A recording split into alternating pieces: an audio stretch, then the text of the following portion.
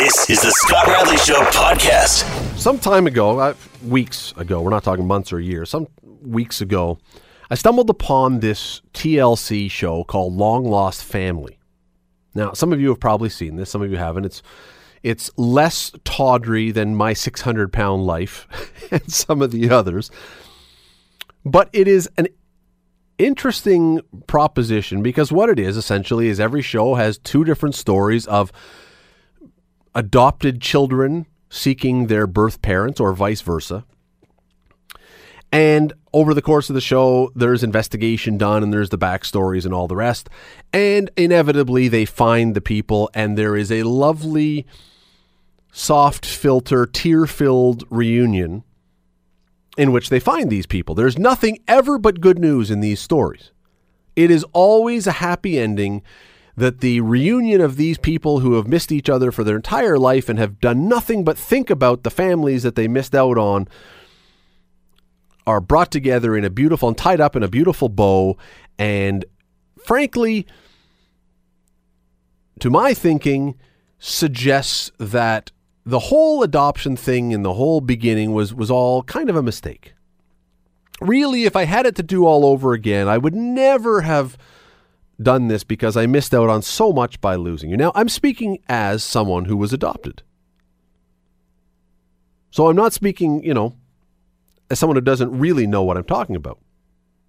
But is it always this way? When people go and find their birth parents or find their kids they've given up for adoption, hunt them down, is it always this way? And more importantly, and this is a question I've always asked, should we even be doing this? Because many of these parents, especially here in Ontario, or not especially, but here in Ontario as an example, many of these parents gave up their children for good reasons for adoption on the promise that their identities would be kept a secret. They would not have something come back to bite them later on in their life. Should those children then be tracking down those parents to find them? Regardless of what the need is that they feel, is that a fair thing to do? It's a fascinating topic. Here to join me to help explain this, Laura Eggertson is the director of the Adoption Council of Canada. Laura joins me now. Laura, thanks for doing this tonight. You're welcome, Scott. As we start, I know it says on your website, so I'm not giving away any state secrets here. You were adopted. Have you ever tracked down your birth parents? I have not at this point, although I am thinking about trying to find out what information I can. Has there been a reason you haven't done it to this point, or just never been a pressing issue? Well, in my own case, I guess I didn't feel quite as much of a need as I know that many people who have been adopted do to find out the story of the first part of their lives. But it's something that I really understand. And, it's a very personal decision, and there are times in your life when it may seem like it's the right time to do it. People just decide that at very different times. This is obviously something you're working with all the time. So you're dealing with people on both sides of this equation regularly. Explain, when you talk about that need, when you hear people explain it, what is the need that they feel when they decide they want to go and find their birth parent or child that they gave up? Well, sometimes, in some cases, it's a very urgent need, and it has to do with medical information.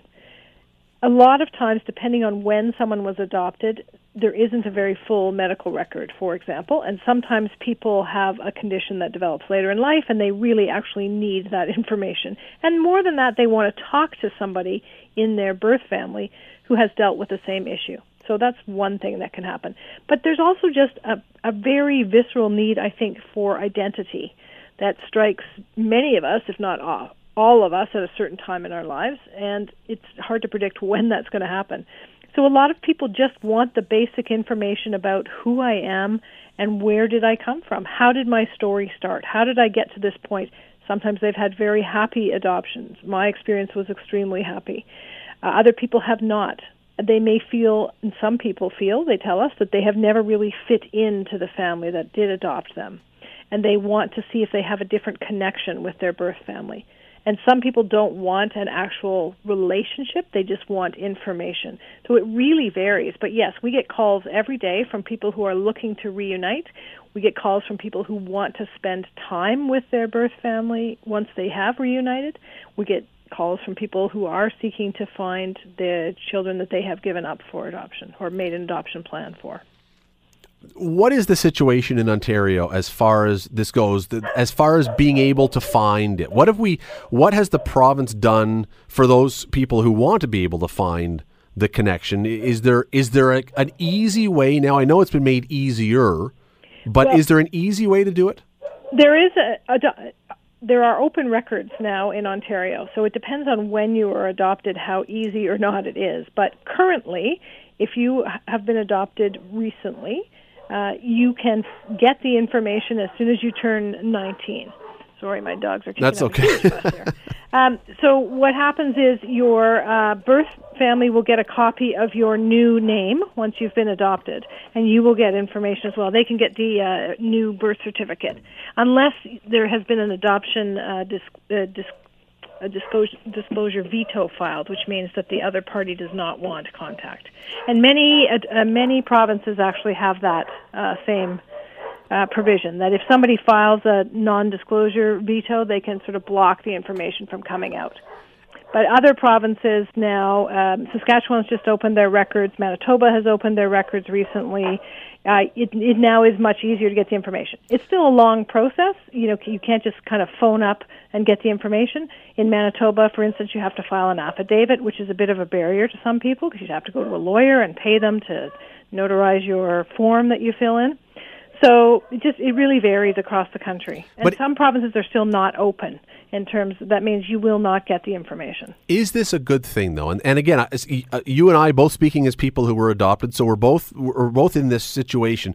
The reason I say, is it a good thing? Because if you go back a number of years, to my age anyway, the people who gave their kids up for adoption, as I understand it, were basically promised, you know what, this is not going to come back on you. You're not going to have someone show up at your door years later.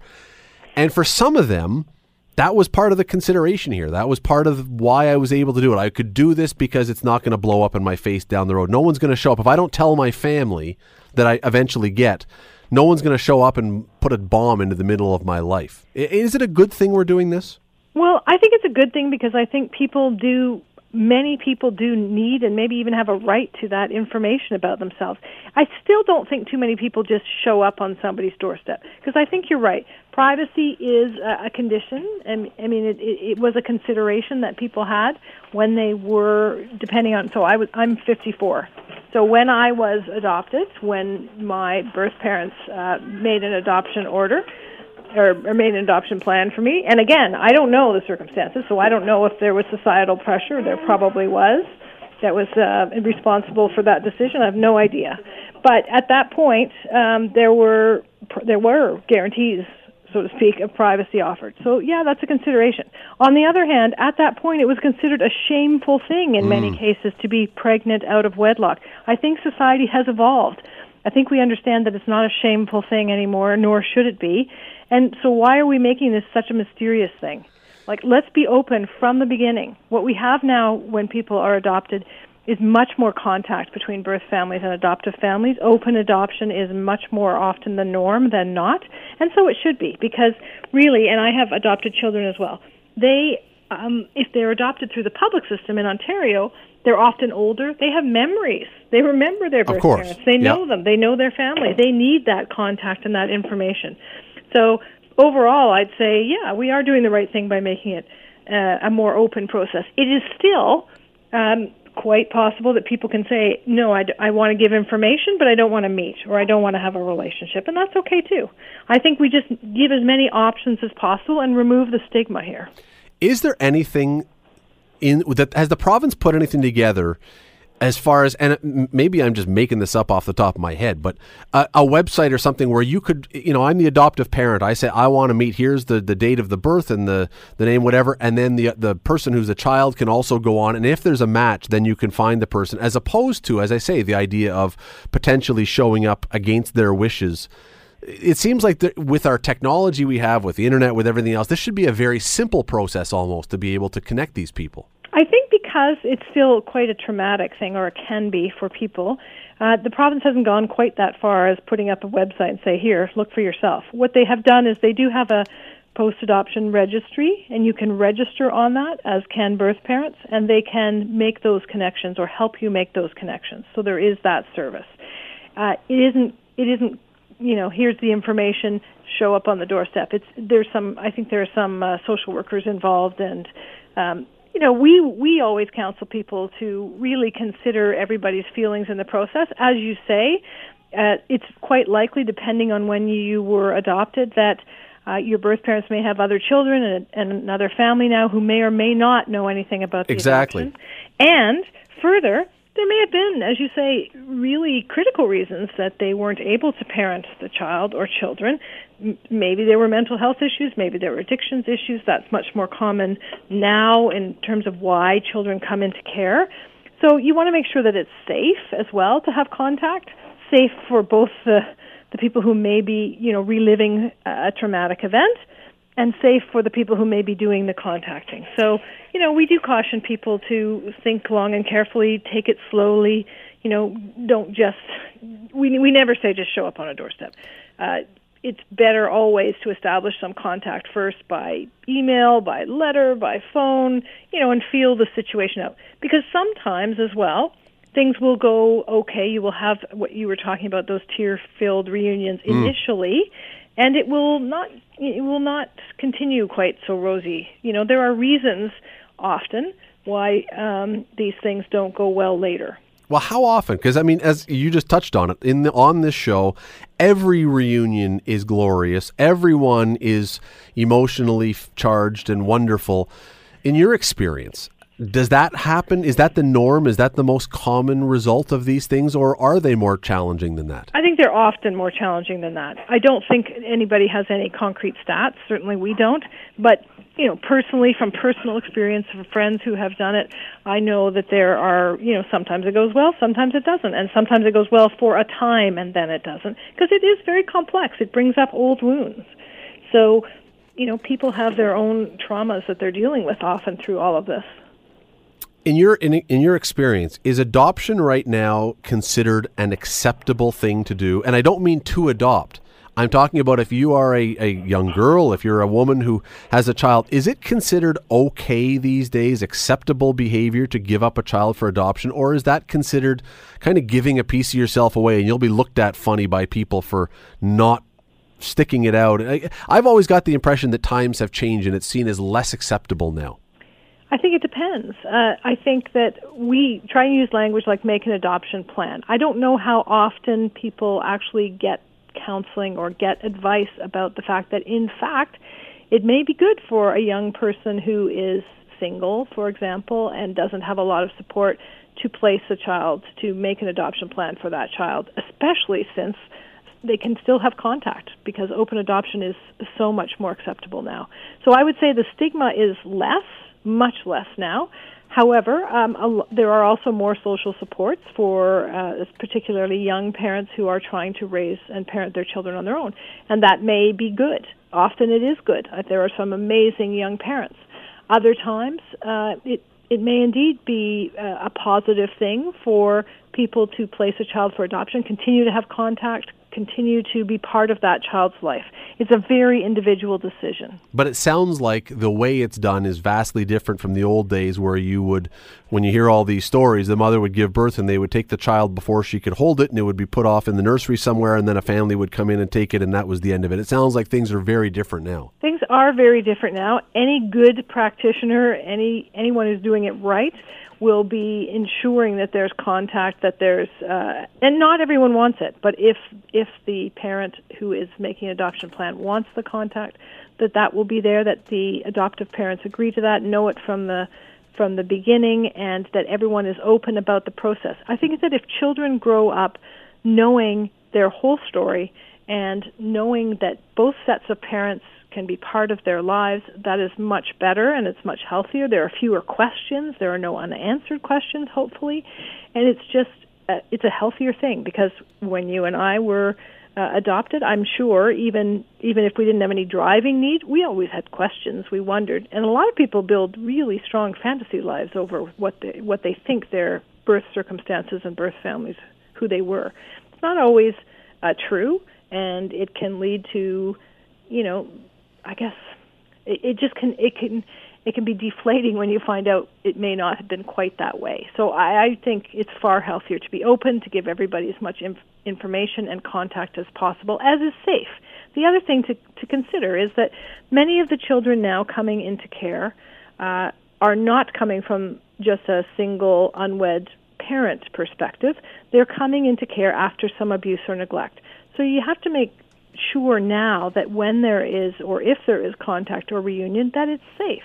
And that's a significant consideration. My fantasy about this whole thing would be that my birth father was Bill Gates, but I'm thinking the chances of that are quite small. I might actually track him down if it turns out that's the case. But that is, in fact, the very fear of many birth parents who get contacted is that the child wants something from them. And the other way around. Because, you know what, I'm sure for we got to go, but a lot of the kids who are looking are worried that their parent might be desolate or might have no money or might be emotionally needy, and what are you walking into? Right, and so that's why we caution people to be careful, to try and do it slowly and to get some counseling if they can during the process. Laura Eggertson, the Director of the Adoption Council of Canada. Thanks for doing this today. I appreciate it. Anytime. Thanks, Scott. That is, it is a very interesting topic. If you watch the show, again, it's fine. It's a TV show. They do it like a TV show. But man, oh man, reality seems, when you're watching this, to be far from the screen. Everything is always perfect. And it just, as I'm watching this, I'm thinking, it doesn't really work like this all the time, does it? Does it? The answer is no. You're listening to The Scott Radley Show, weeknights from 7 to 9 on AM 900 CHML. But talking about the Stanley Cup playoffs right now, because the playoffs begin tomorrow. And yes, the Toronto Maple Leafs are, in fact, I mean, I know it's almost a miracle, but the Toronto Maple Leafs are in the Stanley Cup playoffs.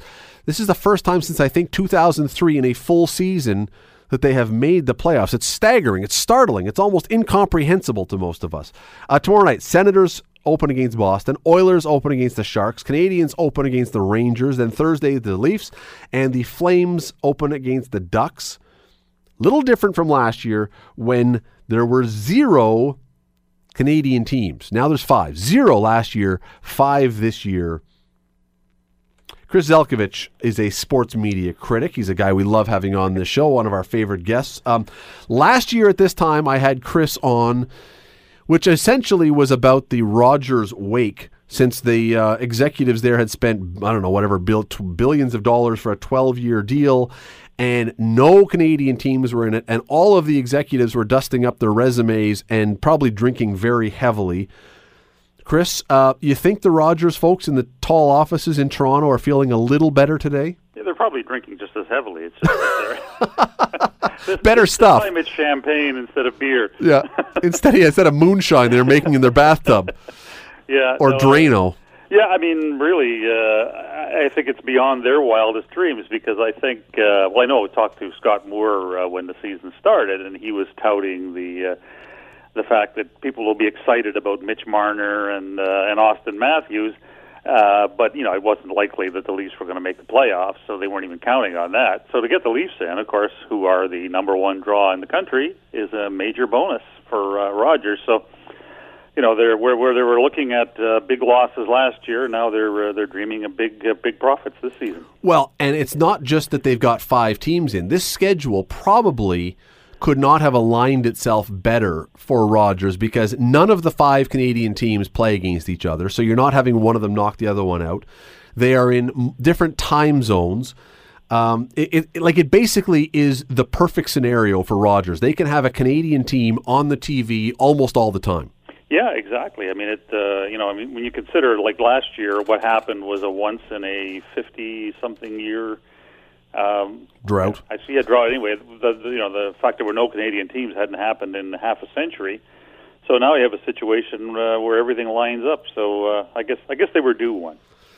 Toronto, you touched on it. Toronto is clearly the team that they would like to stick around the longest. Not that they're fans necessarily, but Toronto has the biggest audience and the biggest number of people, so that's the biggest moneymaker for them. You've got Toronto, Calgary, Edmonton, Montreal, Ottawa.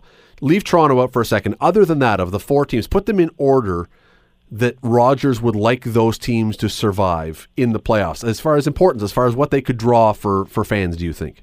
Well, Montreal, I think, is clearly second.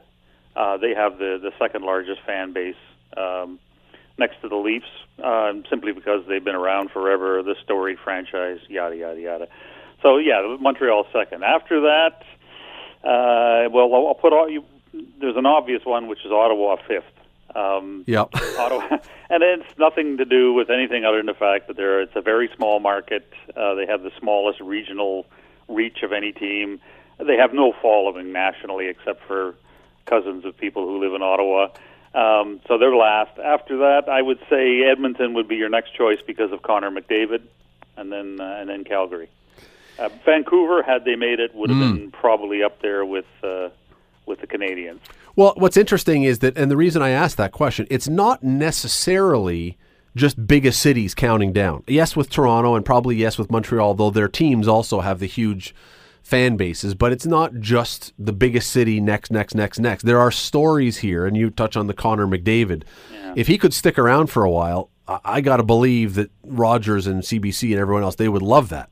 Yeah, no, exactly. It's a great story, and I think despite what the guy has done this year, I think the legend is still being built. I still think outside of hardcore hockey fans, nobody really knows who this guy is. He's not Gretzky. He's not even Lemieux. He will be, or he could be, but he isn't at this point. So, that's a great investment for the future for Rogers to have this guy start to build his national legend, assuming they move on, or at least he turns in a great performance. And, I'm trying to think of the last time Calgary went on a great run. One of the weird things about Calgary, there are people around the country who hate the Vancouver Canucks. Vancouver is loved in Vancouver, and the rest of the country kind of hates them. Same with Ottawa. Toronto can be that way. Calgary, for whatever reason, last time they went on a great run, the whole country took to them. And it seems like, they're sort of this benign, who hates Calgary kind of thing, that if they went on a run, it'll be, okay, you know what, I'll buy into that. Yeah, well, Edmonton hates Calgary. Well, okay, yeah, that's true. But you're right, they're sort of, what's the hate about Calgary? But, this happened, I can't remember now how many years back, when Edmonton went on this improbable run. Well, actually, they made it to the final, a team that wasn't supposed to be there. And they really caught the nation's attention. I remember the numbers for those games in the final were remarkably high. It's all, and they were a team that shouldn't have been there. Nope. So Chris Pronger carried them, and they went to Game 7, and it was against Carolina. They lost to Carolina in Game 7. Exactly, yeah. So that's really what what will make the difference if there's a great story there. I mean, I think this year it would have to be the Leafs, right? I mean, a team that came from nowhere. So if they could get that going, they could somehow get past Washington. I mean, you would see phenomenal interest, although that interest is there anyway because of the Leafs. But Calgary could catch fire. Well, Edmonton certainly could if they go a long way, especially with the lure of McDavid. The team that probably will still always have the toughest road to hoe when it comes to attracting fans outside their home region is poor old Ottawa. I don't quite understand why, but they're just an afterthought, it appears, everywhere but in Ottawa. Well, I'm sure that somewhere, again, in those tall glass offices of Rogers, that some executive has thrown some chicken bones and done whatever else, because potentially, if I'm right, it could line up that in the semifinals, if everything broke exactly the way everybody wanted, you could have Toronto versus Montreal and Calgary versus Edmonton, which literally would have these guys, I don't even know what they'd be drinking then. Yeah, I mean that's the dream matchup if that were to happen. And really they couldn't. Outside of having, Toronto-Montreal final, of course, wouldn't be possible. But unless a Toronto-Vancouver final would be probably their ultimate dream. But this would certainly be the next thing to it. The numbers, I understand that the networks, Rogers or Sportsnet and TSN, and I know you get these as well. The one thing that those networks have done, I got to tell you, in the last 4 or 5 years, is upped their media release, their press release game. We get press releases now almost daily about everything. If they are hosting the World Tiddlywinks thing on their network, we will have it along with the Twitter feeds for every person who's involved and on and on. But we, of course, get the numbers. The numbers this year for hockey are up considerably. Do you believe that this is entirely the result of better? I think it certainly has something to do with it, but is this entirely the result of Canadian teams doing better, or does the Ron MacLean taking over for George Strombolopoulos have anything at all to do with, honestly, to do with it? Yeah. Well, what the Ron MacLean return did was it brought back a lot of hardcore hockey fans who had decided to pass on the pregame show, the Saturday night half-hour pregame show. The games themselves, I mean, look, you could put me on there in a bad suit, and people would still tune in because it's the hockey game. I would. You haven't seen my suit. No, the game itself is strictly that is the product of having not only Canadian teams that are winning, but Canadian teams that are entertaining too. So that that's really what that is. But I will give credit to Ron for having salvaged the pregame show, because that was drawing numbers that were absolutely horrible. But they've also made the entire production, it seems, a little less frenetic. They're not having people on the second floor of the studio throwing to people on glass floors into another panel here and there. It seems like it's a little settled down, for lack of any better word. Yeah, most definitely. I mean, there were far too many characters in the previous incarnation, and a lot of annoying characters too. But again, I mean, the intermissions are half an hour out of a 3-hour broadcast, so it's still insignificant. It's the game. The game is what pulls people in. So I think hats off to Rogers for admitting they made a mistake and at least trying to fix it. I'm not entirely sure they fixed it. It's basically just went back to what it used to be. But regardless, it worked. So, so could we? Do you anticipate then, because they were willing to try some rather, big stuff, big changes? Could you anticipate then down the road anyone will ever really tinker with this again? I mean, I go back to the idea of the Fox track, the glow puck that was tried once upon a time, and the idea that anyone would ever try to bring that back seems unfathomable because of the way it blew up. Could you see any hockey producer in 5 years or 10 years say, you know what, I'm going to try and blow this up again? Or do you look and you go, no, we tried that. Let's just stick with what we know works? Well, I think, somewhere along the line they're going to have to. I mean, Don Cherry's 83, I think. Anyway, he's in his 80s. I mean, the man is not going to live forever, and he's not going to, be able to be on the air forever. So they're going to have to make, a major change is going to be coming anyway. And I think, they have to look at that young blood is needed. But I think Ron MacLean's job is safe for some time yet. So, I don't think we'll see anything major there unless, say, the Canadian teams keep winning and what's happening in the rest of the TV business happens to hockey, which is ratings are, start to drop. It's happening across the entire TV business. That is something that they would have to look at and say, well, maybe we've got to take a gamble. Because I still think what they attempted to do had a good intentions. That was draw a new audience to hockey, and they need to do that.